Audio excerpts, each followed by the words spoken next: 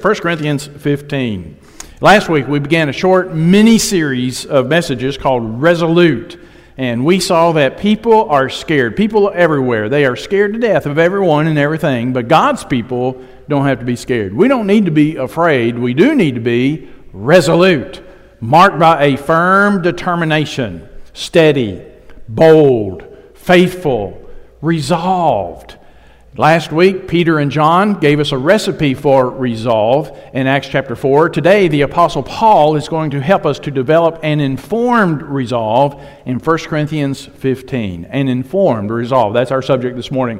If you've ever had surgery, you had to give an informed consent. That's when the doctor comes in one last time and he goes over your surgery with you and he says, here's what we're going to do. Here's exactly what we're going to do to you. And here's what we hope to happen. Here's what we hope this surgery will accomplish for you. But now we also need to tell you things could go wrong. And this could happen. And there are risks involved. And we could have complications. And we could have unforeseen consequences. And there's this and this and this. And you actually could die from this. And so there's the risks. There are the rewards. And now that you have been informed, you need to give your consent. Having been informed of the risk and the rewards, the potential benefits, the potential harm, all right, I voluntarily agree you can do this procedure on me. I consent to the surgery. An informed consent. You need to know some stuff so that you can give that consent. Well, this morning we're talking about an informed resolve. You need to know some stuff. And then you can be resolved. And if you have your listening guide, you have your bulletin, the listening guide on the back panel. You can see that's where we're going to go first. We're going to be informed. There's some things we need to know, and that will inform our resolve. And all of this is going to come out of 1 Corinthians 15. Now, let me just kind of set the stage for us. 1 Corinthians 15 is one of my favorite chapters in the Bible. It is a powerful chapter. It comforts us. It encourages us. It inspires us. It challenges us. 1 Corinthians 15 is often called the resurrection chapter. That's because it's all about resurrection. It is about the Lord's resurrection, and it is about our resurrection. The church at Corinth, somewhere along the way, has become infected with a false doctrine. These people have taken on a notion that there is no bodily resurrection, that the best that we can hope for is a disembodied existence one day in heaven. And perhaps they're even beginning to question the physical resurrection of Jesus Christ, the bodily resurrection of Jesus. And so Paul is going to take dead aim at that false doctrine in this chapter. He's going to talk about the resurrection of Jesus. Jesus Christ was raised from the dead. And we will be raised from the dead. A bodily resurrection on both counts. Now, we're not going to look at this whole chapter verse by verse. We can't do that, and that's not our purpose this morning. But we're going to take it in its entirety. And the first 57 verses all come down to a punchline in verse 58. So the first 57 verses, that's our information. And verse 58, there's our resolve. So let's take a look. 1 Corinthians 15, Paul starts, Now I make known to you, brethren, the gospel, the good news, which I preached to you, which also you received, in which also you stand, by which also you are saved, if you hold fast the word which I preached to you, unless you believed in vain.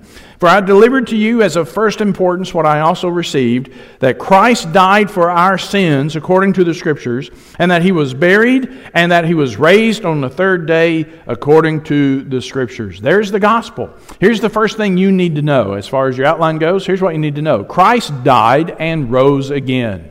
Christ died and rose again. Christ died for our sins according to the Scriptures. He was buried and He was raised again the third day. That's the gospel. That's the good news. That's the irreducible essence of the gospel. And notice that the resurrection of Jesus Christ goes hand in hand with the crucifixion of Jesus.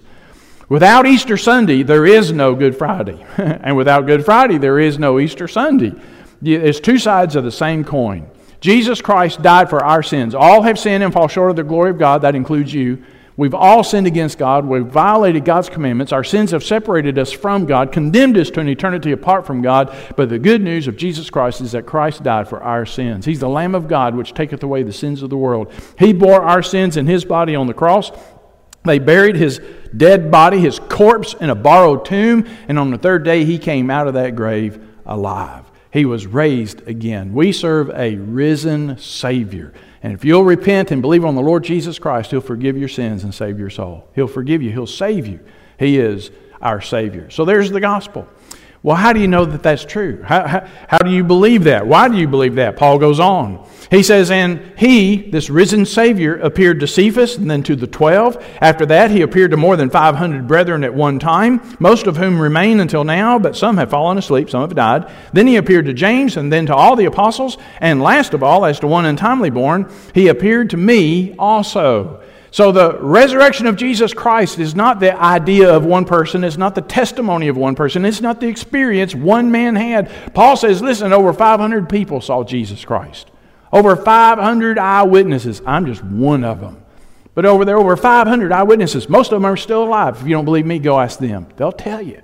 Over 500 eyewitnesses. So here we have the eyewitness testimony of the resurrection of Jesus Christ. He is a risen Savior. Now move down to verse 12.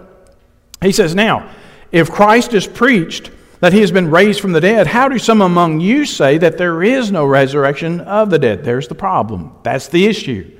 Some of these folks have believed this false doctrine that there's no resurrection from the dead. So Paul says, listen, if there's no resurrection of the dead, not even Christ has been raised. And if Christ has not been raised, then our preaching is vain, your faith also is vain. Moreover, we are even found to be false witnesses of God, because we testified against God that He raised Christ, whom He did not raise, if in fact the dead are not raised. For if the dead are not raised, not even Christ has been raised. And if Christ has not been raised, your faith is worthless, you're still in your sins. Those who have fallen asleep in Christ have perished. If we have hoped in Christ in this life only, we are of all men most to be pitied. So there's the centrality of the resurrection of Jesus Christ to our faith.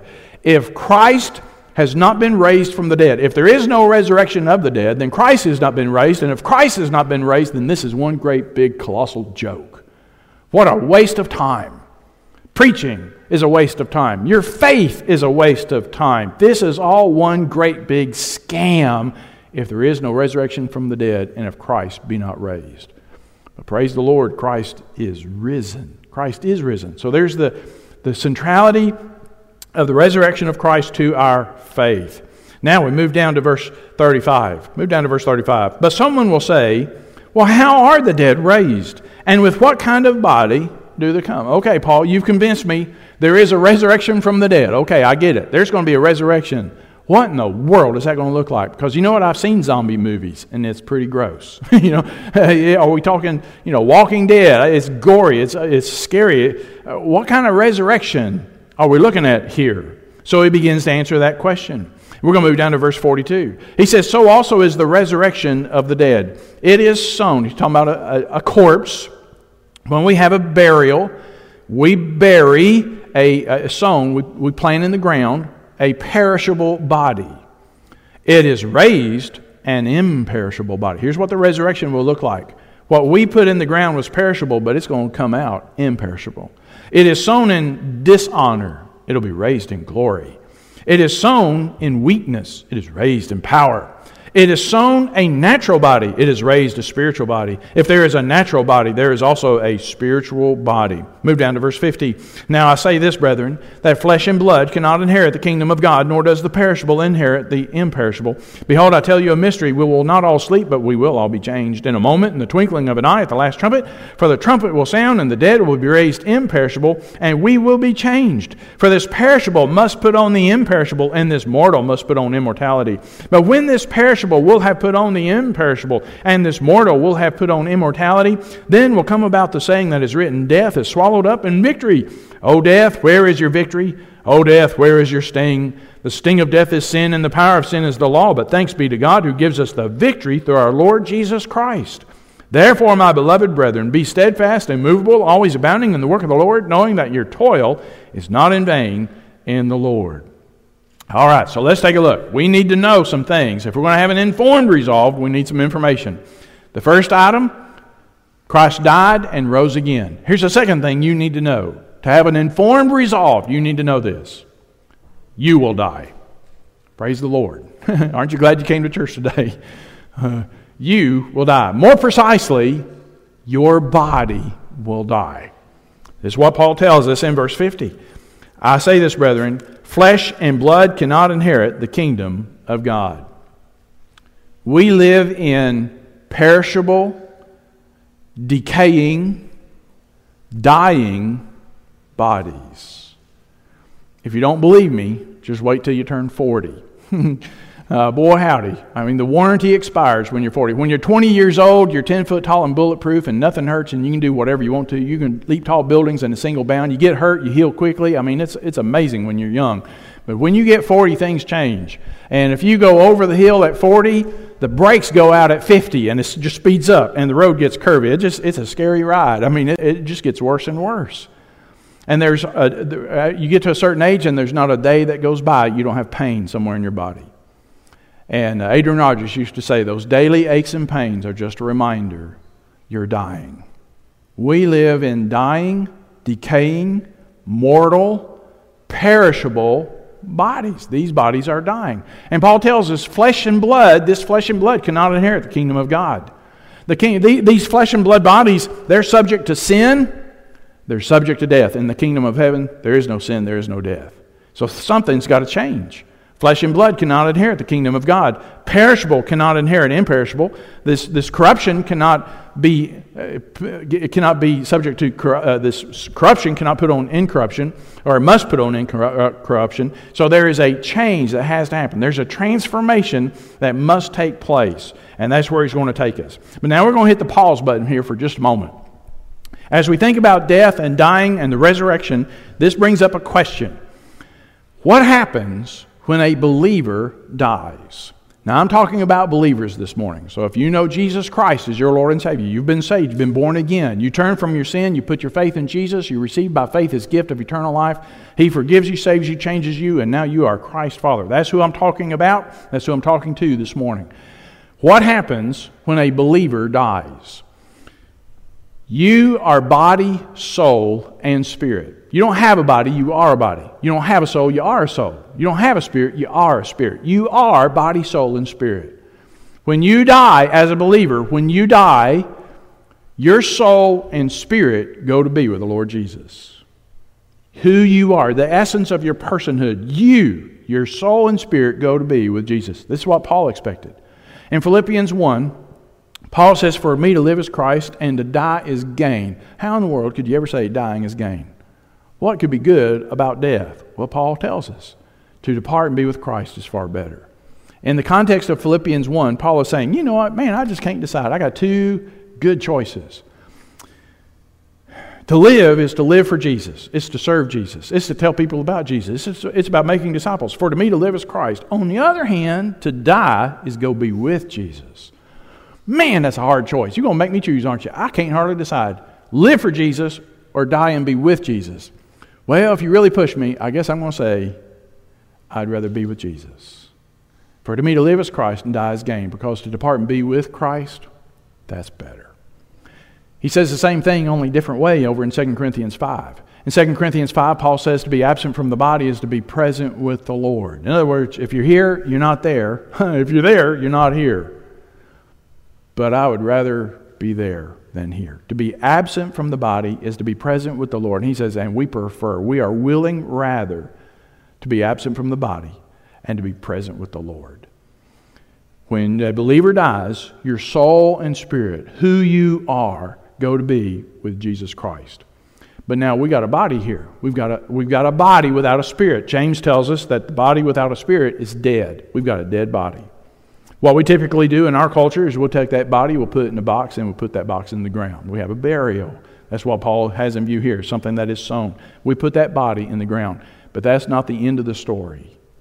That body will be raised again. That's the thrust of this passage. So here's the third fact you need to know. Christ died and rose again. You will die, especially your body. Specifically, your body will die.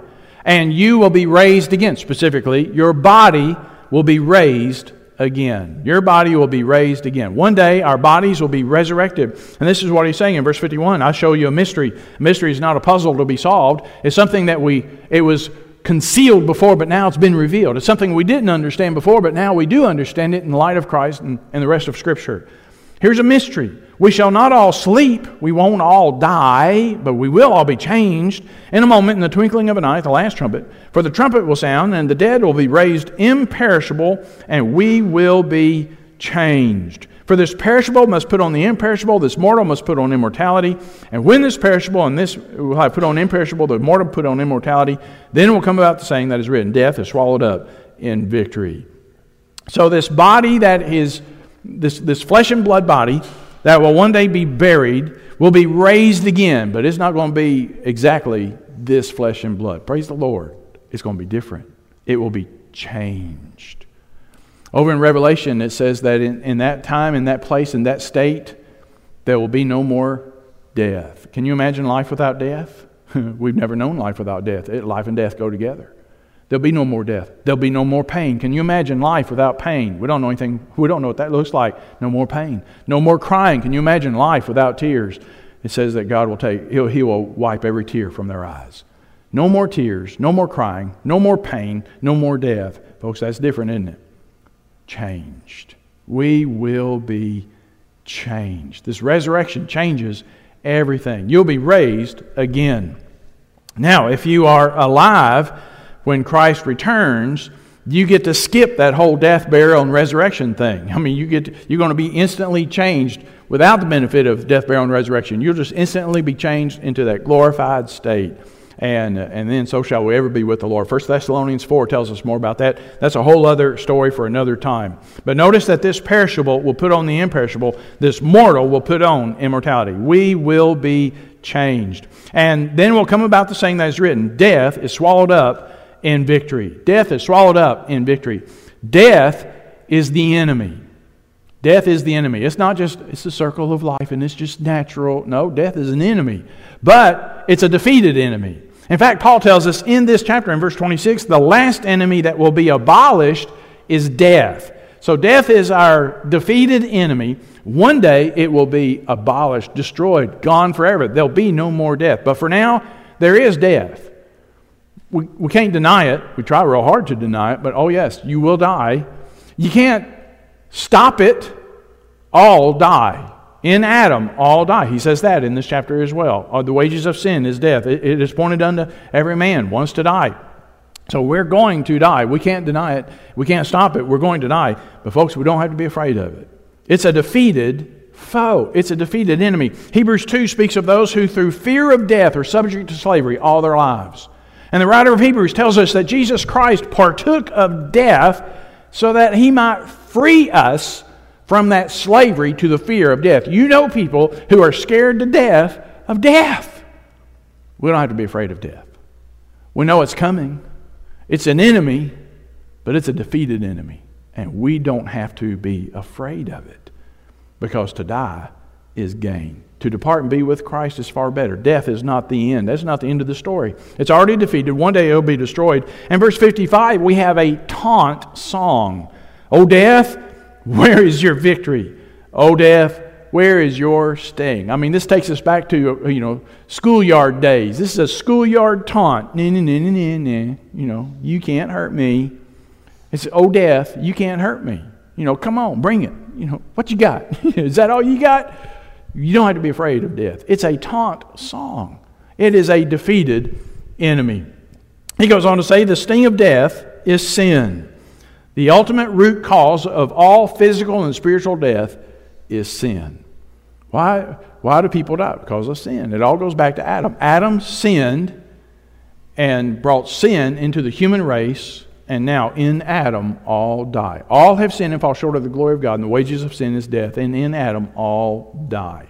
The sting of death is sin. The power of sin is the law. The power of sin is the law.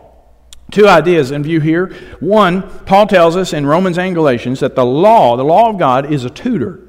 That the law of God teaches us. It instructs us that we are sinners. You look at God's law, just the 10 Commandments. All you need is the 10 Commandments. And boom, you get schooled real fast. You're a sinner.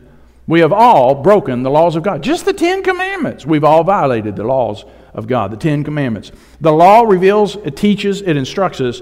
You are a sinner and you need forgiveness. You need God's grace. You need mercy. You need forgiveness. You need salvation. You need Jesus. The law instructs us. But then the law also provokes us. The law of God provokes within our sin nature a rebellious response. Now, that's not a shortcoming of the law. That's our fault. That's our shortcoming. Our hearts are desperately wicked, deceitful above all else. Who can know it? That's our sin nature. The law provokes in our rebellious nature that rebellious response. If you're a parent, you know what this looks like. You have a kid, you tell your kid, don't touch that. You hear me? I'm telling you right now, do not touch that pulpit. You better not dare touch it. Now, you know what's going to happen? It won't be 60 seconds. It's just what they do, isn't it? Don't do that. They go and do it. It's almost like you tell them not to, it makes them want to do it. It's just, but folks, that's not kids. That's every one of us. The strength of sin is the law. God says in His Word to grown-ups, thou shalt not, ... fill in the blank. Thou shalt not. And we instantly go, well, maybe a little. Well, maybe I can. Well, it won't hurt anything. Well, nobody will know. Or you can't stop me. Or you can't tell me what to do. And it's just, again, it's not the law's fault. It's our fault. The heart is desperately wicked. That's our sin nature. The strength of sin is the law. But he goes on to tell us, thanks be to God who gives us the victory through our Lord Jesus Christ. Through the death, burial, and resurrection of Jesus Christ, we have victory over sin. We have victory over death. And our ultimate victory will be realized at that day of resurrection. The resurrection day when this mortal will put on immortality. So, here's the facts. Here's what you need to know. So there's 3. Christ died and rose again. 2, you will die. Your body will die. You will be raised again. Your body will be raised again. I'm talking to Christians about Christians. Number 4, you'll be judged. And we'll go ahead and give you 3 more facts and we'll come back around to them. You will be judged. Hebrews 9:27 is appointed unto man once to die, and after this, judgment. You will stand before the Lord Jesus Christ one day. He is the righteous judge who judges the living and the dead. We must all give an account of ourselves to Him. There is coming a day of judgment. You will be judged. And then number 5, you may be rewarded on that day of judgment. And it kind of depends. We'll see. Not everybody will be rewarded, but maybe you will. You may be rewarded at that day of judgment. And then number 6, you will live forever. I'm talking to Christians about Christians, but you will live forever. Jesus said, he that believes in me will live even if he dies. He that lives and believes in me will never die. That's the definition of eternal life. Your body will die. You will never die. Your body will die. It'll be buried. It'll be raised again. But you will never die. And after the resurrection, we'll live with the Lord forever. Okay, so those are some facts. 57 verses in the whole chapter. 57 verses all boil down to verse 58. Therefore, whenever you see the word therefore, look and see what it's there for. Therefore, based on those 57 verses, based on the resurrection of Jesus Christ, based on the historicity of His resurrection, based on the centrality of His resurrection to our faith, based on the implications of His resurrection for our faith and our own resurrection. Therefore, in light of the fact that you will die, you'll be raised again, that there is an eternity, there's a day of judgment. Therefore, in light of all of that, therefore, be ye steadfast, unmovable, always abounding in the work of the Lord, inasmuch as you know your labor is not in vain in the Lord. There's our resolve. Let's break it down. First of all, be firm. Be firm. Be resolved. Here's what we need to know, what we need to be, what we need to do. Be firm. Or as Paul says it, be steadfast. Be steadfast. That is to be firm, to be solidly in place, to be established in your position, in your faith, to be firmly established, unwavering, resolved, resolute. Paul uses the same terminology in Colossians 1, where he tells that church, if you indeed continue in the faith, firmly established and steadfast, not moving away from the hope of the gospel that you have heard.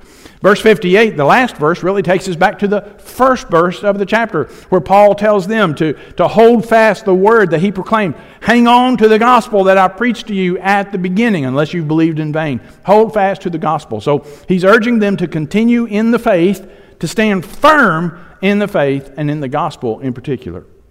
So the resurrection and the gospel. Number 2, be faithful. Be firm and be faithful. Or as Paul puts it, be steadfast and unmovable. Now, unmovable here has the same idea as being steadfast, it's just with more intensity. Unmovable, immobile, motionless, like a concrete pillar. It just doesn't move. You can beat it, you can stomp on it, you can run into it. It's just not going to move. It's unshakable. So again, same terminology that he used in Colossians chapter 1. Steadfast, not moved away, not readily shaken. Or as in Ephesians, not being tossed about here and there by the waves and false doctrines and schemes of men and so forth. Not readily shaken in your beliefs. Steady and unwavering. Don't let anyone or anything move you away from the Word of God and the hope of the gospel. Steadfast, unmovable, firm, faithful, resolved in the Word of God and the hope of the gospel. Thirdly, in light of the resurrection of Christ, in light of our resurrection, in light of the victory that we have in Christ Jesus, be fruitful. Be fruitful. Always abounding in the work of the Lord. That word abounding is important in that phrase. It has two different nuances. One idea is just overflowing. It's kind of like Psalm 23. My cup overflows. It's overflowing. Abundance. There's also the nuance of excelling more and more, progressing, surpassing expectations, going above and beyond, just more and more and more. So we can put it together. It's overflowing and overdoing. Abounding in the work of the Lord. Overflowing and overdoing. Not doing the minimum, but doing the maximum. And going beyond the maximum. You know, every now and then you do something nice for somebody, and they'll come up and, oh, thank you so much. I can't believe you did that for me. Thank you so much. And in polite conversation, you'll say something like, oh, it's the least I could do. You're just being humble. You're being polite. You're trying to play it down a little bit. Oh, it's the least I could do. But you know what's sad? Too many times, when it comes to the things of God, we really do the least we can do. What's the least I can do? Because, you know, I'm busy. I got a lot going on in my life. My plate is full. I don't have time. I don't have energy. What's the least I can do? Wrong mindset. Knowing who Jesus is, what He did, knowing what's to come, the resurrection, all the rest, all these 57 verses, all these truths, you want to abound in the work of the Lord. You don't want to do the minimum. You want to do the maximum. In fact, Paul uses this same word to describe God's grace toward us. In Ephesians 1, he says that God lavished His grace on us. Lavished. It's this word, abounding. God abounded His grace toward us. He says the same thing in Romans 5. God lavished His grace. God didn't just give us the minimum amount of grace that it would take to save us, and that's all. He wasn't stingy with grace. It overflowed. He overflowed and overdid it when it comes to grace. He lavished His grace. Because He lavished His grace on me, I want to lavish my service toward Him. He poured out His grace on me. Well, I'm going to pour out my life serving Him, abounding in the work of the Lord. Fruitfulness. And then fourthly, be fortified. Be fortified. Again, resolute. Knowing that your toil is not in vain in the Lord. It's not a waste of time. You know, sometimes we spend a lot of time and energy on things that don't matter in the end. If you've ever gone to the beach, you play in the sand, right? I mean, you have kids at the beach, you got to build a sandcastle. It's a rule somewhere. It's a law. So you got to build a sandcastle. Folks, that's an effort in futility, isn't it? When you get that sandcastle built, before it's even built, the kid's going to knock it down. If it's a boy, I don't know if girls do that. Boys got to tear it down. So before you even get it done, the kid's going to knock it down. If he doesn't knock it down, a wave is going to come in and take it out. Exercise in futility. That's a work in vain, isn't it? You got to dig a hole when you go to the beach. It's a rule. We're going to dig a hole. Well, that's an exercise in futility. You could work and work and work, but that hole's going to fill up with sand. It's an exercise in futility. It will not matter. You're working for nothing. When you're working for the Lord, in the name of the Lord, to the glory of the Lord, it's not for nothing. It's not in vain. There's a judgment day that is coming. Knowing that your labor is not in vain in the Lord. You don't believe in vain, so you don't live in vain, and you don't work in vain. Now, there's two words for work here in this verse. Notice you're abounding in the work of the Lord. Is the word ergon in the original language. You've heard of ergonomics. You have an ergonomic office chair. You have an ergonomic keyboard for your computer. Ergonomics. That's the root. That's where that word comes from. It's the work. It's the deeds, effort, the work of the Lord. And then knowing that your toil or your labor is not in vain in the Lord. It's kapos. And it's hard work. It's work that makes you tired. It's exhausting work. It's labor. So hard work. So you have deeds and you have hard work, labor, exhausting work. Hebrews 9:27 says that it is appointed unto man once to die, and after this, judgment. There's a judgment day that's coming.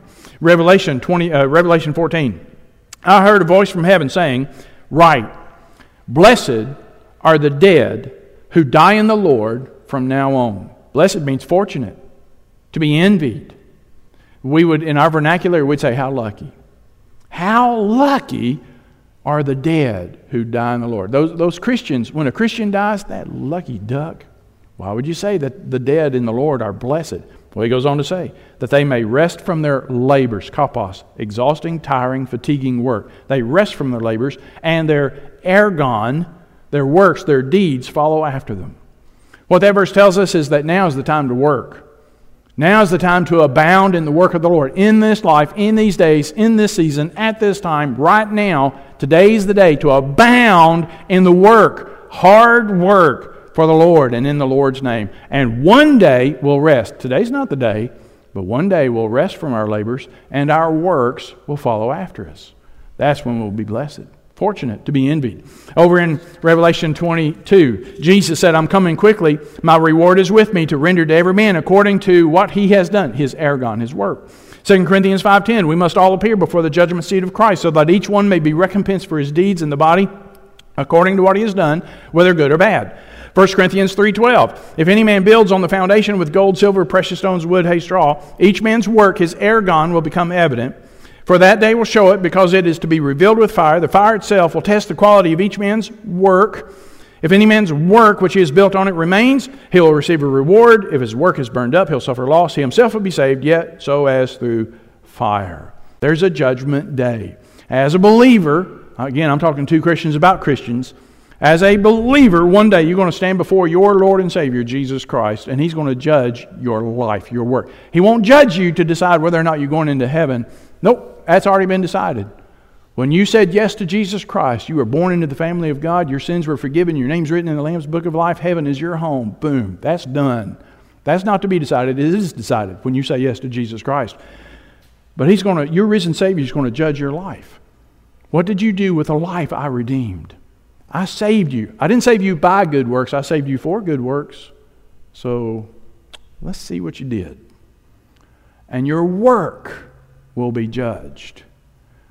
And when the judgment fires of God, the evaluation of God, if your work remains, if it survives the judgment of God, there'll be a reward. Now, not every work is going to get a reward, and that's a whole other subject for another time.